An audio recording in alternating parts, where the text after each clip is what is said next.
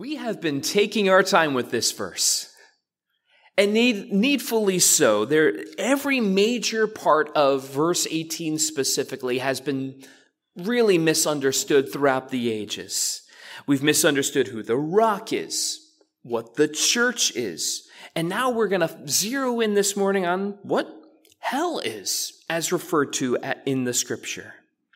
And by the end of our time today, we're finally going to be able to wrap our minds fully around everything that verse 18 tells us.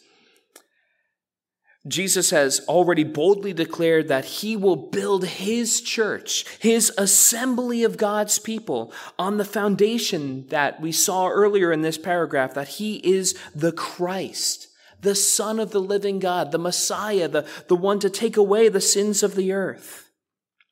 And he concludes this verse by saying, the gates of hell shall not prevail against his church. And if you're anything like me, that the immediate image that we conjure up is this picture of the church defending itself from this satanic onslaught launched from the pits of hell. But the church hung on and endured through the night, and it endures to live another day. I mean, that was what first thing that I read when I first read this passage as a new believer. I imagine the same for many of us today. So you could imagine how surprised I was to ponder this verse later on and realize, wait a minute, that's not what this verse says. It's very different than that. And you don't have to be a biblical scholar to realize something is wrong with that image because of the use of the word gates. Are gates used to attack or defend with? I mean, if you are a part of an invading army and you're marching towards your opponent carrying gates, you're not going to have a successful invasion. It doesn't work that way. Rather, the gates are used to defend a city.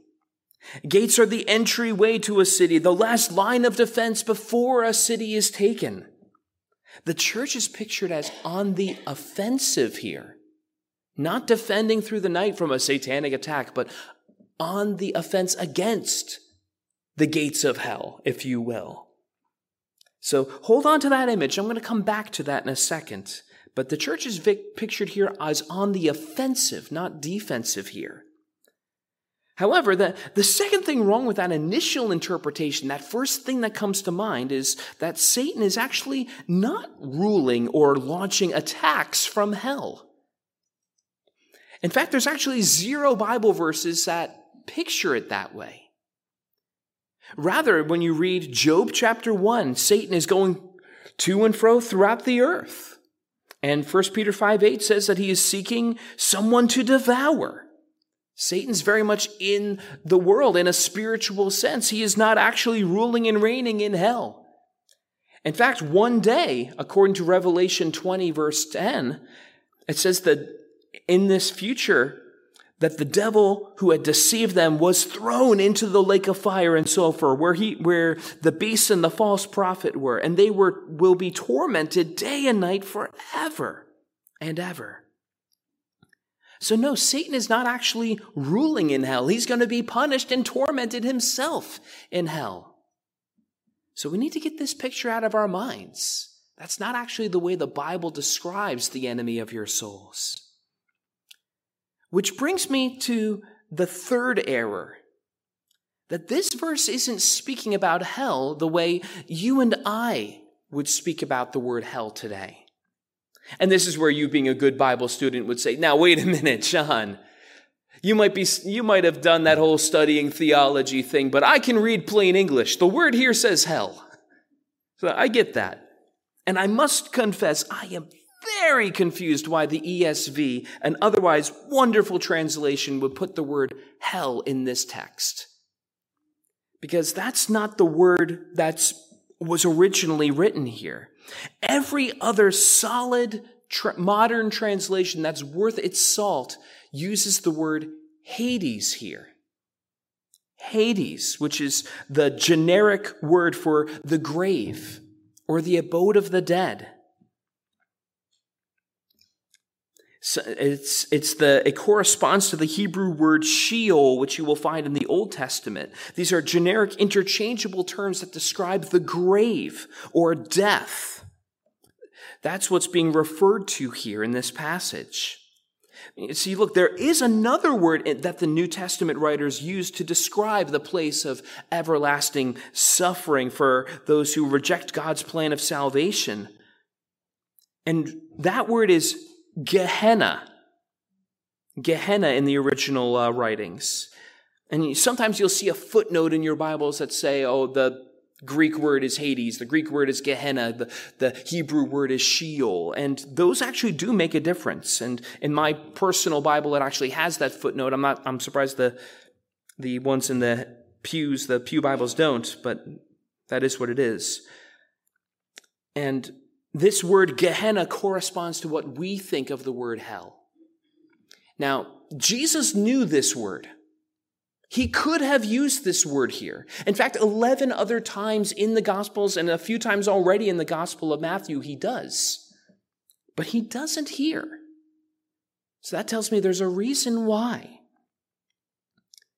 Because instead of using the word for the final place of judgment after the final judgment, he uses the word Hades, or the grave, where, according to Luke 16, the righteous, upon coming to the grave, immediately go into God's presence.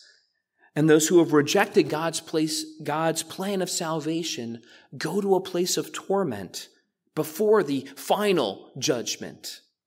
Kind of like how criminals will be sentenced first to the county jail before they receive their full punishment at the federal prison.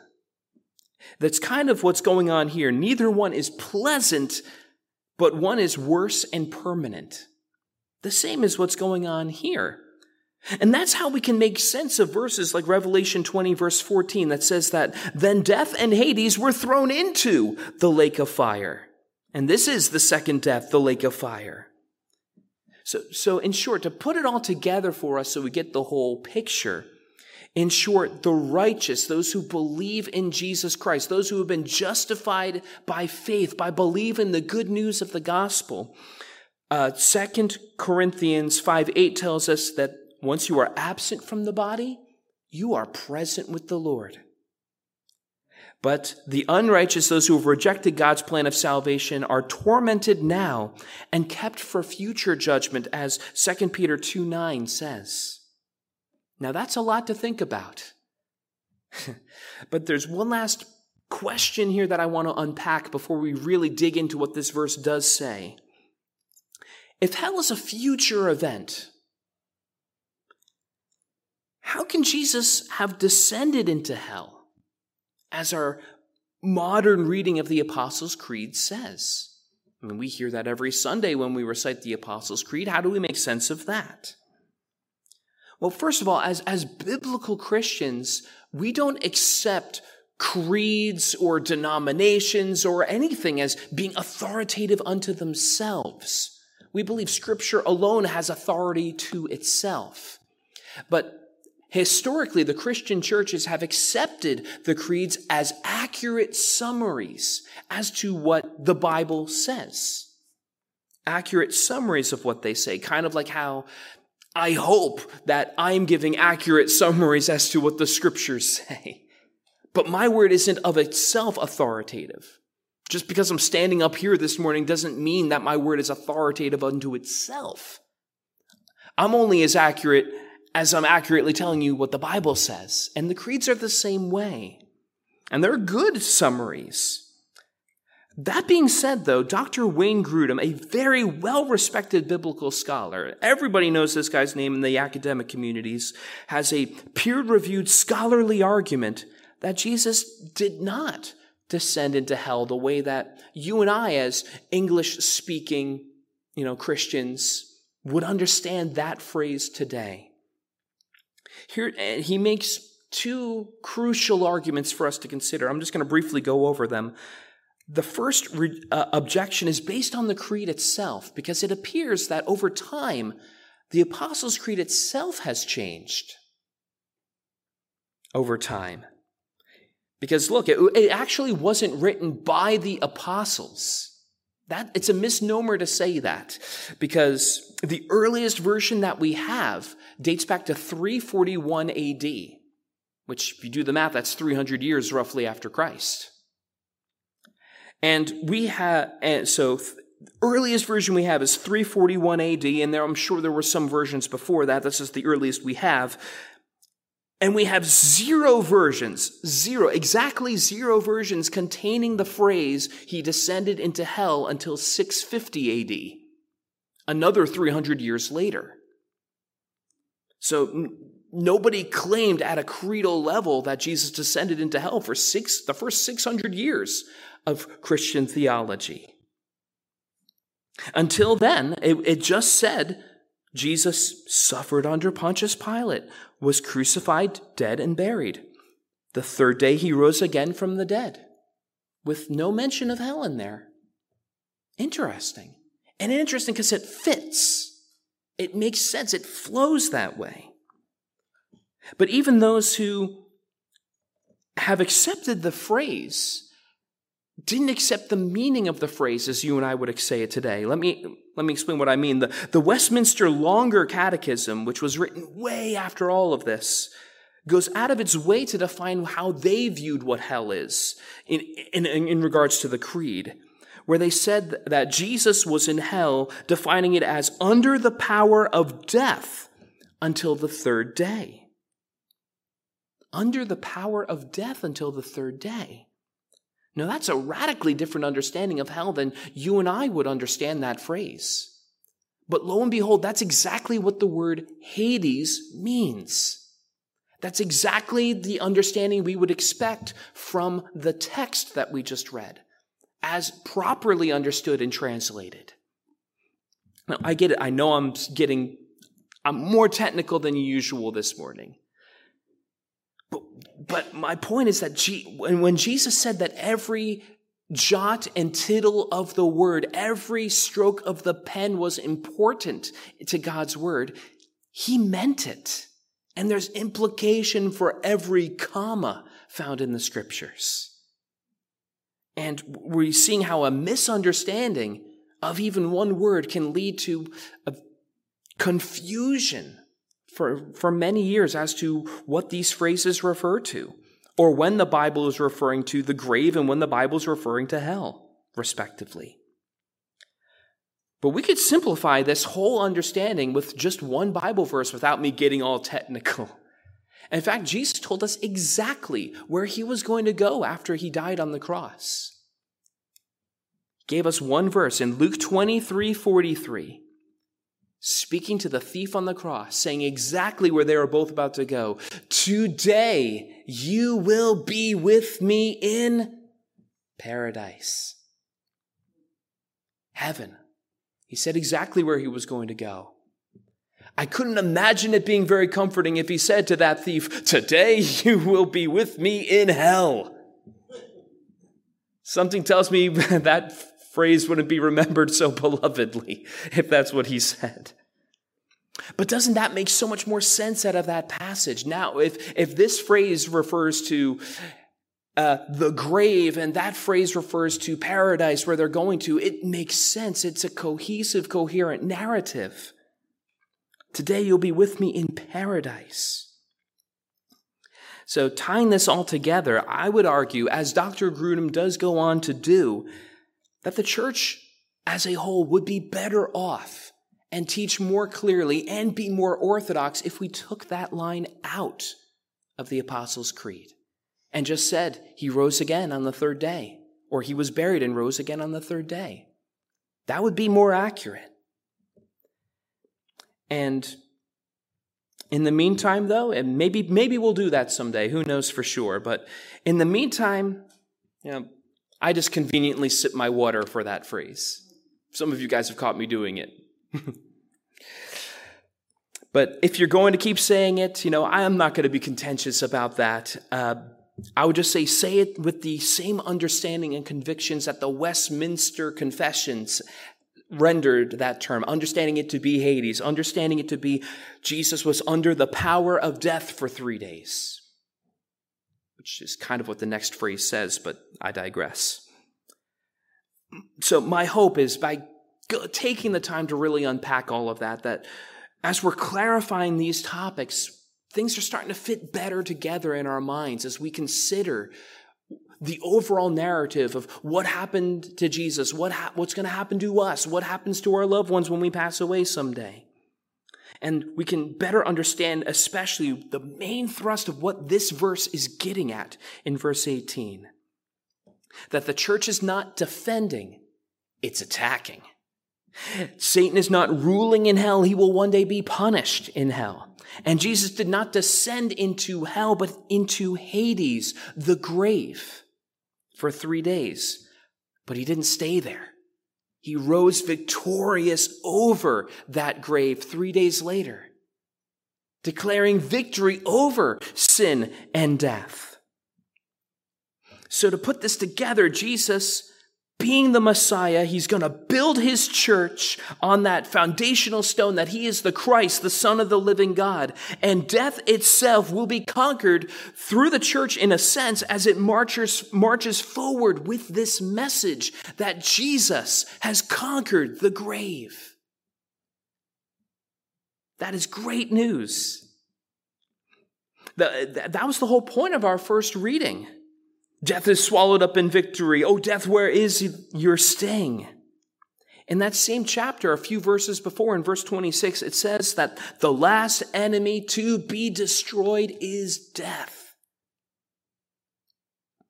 So let me take a different route on this. One of my greatest privileges as a pastor is officiating a Christian funeral or memorial service. It is a sacred duty that I so thoroughly enjoy doing in a good way. Because when I officiate for someone was not known to be a Christian, there's a very different tone in the atmosphere, isn't there? I mean, there's this sense of finality, isn't there? And there's hope is still there, of course. We don't know what happens in the last couple of moments of somebody's life, much less hours or however much time that there was. You don't know what's happening. But amongst the people, there's a feeling of loss and sadness. And of course, there's tears and sadness at a Christian's funeral too. That's certainly the case. But there is no sense of finality. And I get the joy and the privilege to be able to tell people that there's a way to see your beloved again. That this is not the end of their story or yours together, because Jesus has conquered the grave. And if we believe the same gospel that in that case the deceased did, that Jesus went to the cross to die for our sins so that whoever believes in him shall not perish but have eternal life, we're only mourning for a temporary separation, not an eternal one, when our loved ones go home to be with the Lord. I mean, some of you guys said goodbye to your loved ones this morning on your way to church. Or will tomorrow when you go to work or when you go to school. You don't cry at those. In the same way, I'll see you later tonight. There's a slightly longer hyphen in between it when it comes to death. But it highlights that there's only a temporary separation. I hope this is making sense. That's the joy that we have as Christians. Because look, as a church community here, speaking of all of us here, we've had our fair share of funerals. Feels like too many sometimes. And we can look around this room and we remember where people, loved ones and friends and family members used to sit. And we still tear up sometimes because we miss them. But we don't cry for them. We don't tear up for them. We tear up because we miss them. But it's our loss, not theirs. They are in glory. They have more peace than you and I have ever experienced. Because all that the cancer did, All that the accident did, all that whatever it was did, was transport them out of this world with its pain and its sufferings and into glory and into the arms of Jesus. That's all that death has been reduced to as Christians. That is the victory that Jesus is saying his church has over Hades, over the grave, over death. The gates of Hades indeed will not prevail. They have been reduced to dust compared to the power of Jesus Christ and his complete and total victory over sin and death. That is the good news this morning. And the wonderful hope that we have is that the gospel continues to save people from the powers of sin and death every day. I had the privilege of seeing a good friend of mine's daughter come to just give her life to the Lord just a couple of weeks ago. And glory to God for that. And she's one of many in her generation who are rejecting these lies that have been spoon-fed to her ever since her youth about who she is, what her identity is. And she's embraced her God-given identity as a child of God and grateful, so grateful for what God is doing in her life. And God continues to do that for so many today, all over the world. Guys, don't let the popular headlines fool you. God is not done yet bringing people from darkness to light. Because look, even some of the most closed off countries in the world, places where Christians are actively being persecuted, places that are most hostile towards the gospel, those are also some of the fastest growing churches in the world today. We have great hope for that, for what God is doing in those areas. And what's fascinating is that the threat of death isn't stopping them. Because the gates of Hades have not prevailed. You can't intimidate a missionary into silence with death threats if death itself has lost its sting. Glory to God. So now that it's been said out loud, we're beginning to understand why we cannot view ourselves as defensive as the church regarding our place. Just barely hanging on, fighting off the gates of hell, as if this is some kind of spiritual Alamo or Custer's Last Stand or something like that.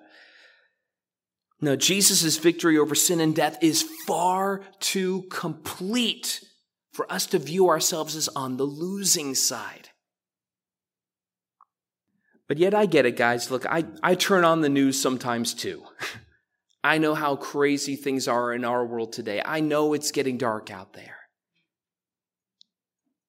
But let's be reminded that light appears even more piercing in dark places, doesn't it? Let me show you what I mean. This light's not doing all that much in a bright room like this today, is it? None of you can read your Bibles more clearly that this is out, right? Clearly not. But come back in 12 hours and let's turn these lights off. Let me tell you, even this little light shines pretty bright when it gets dark out. And in a dark room like this, I just turn this on and I can see what's going on in the balcony. I can see all throughout the room. It gets bright with just this tiny little light. I got much stronger flashlights than that. And my prayer is that as this world gets darker, as things get crazier out there in this world, look, I'm not naive. I see what you guys see. That we would stop being embarrassed of the light God has given us. That we would take the light God has given us, take it out from under the bushel that we have hidden it in, and put it on display for the world to see the light it so desperately needs through the gospel of Jesus Christ. The hope that we have cannot be concealed. It ought not be. The victory Jesus has given over the worst that death and sin has, it cannot be understated how important it is to reach this world and give them what they need the hope of Jesus Christ. Look, people are waking up to how crazy and lost our culture has become. And many young people especially are questioning everything in this world, seeking truth in this world surrounded by lies. Is the church going to give them the answers they're looking for? Is the church going to supply the truth that people seek? Are we going to keep that good news just to ourselves? Will we seek to advance the kingdom in the offensive stance, or will we hide defensively?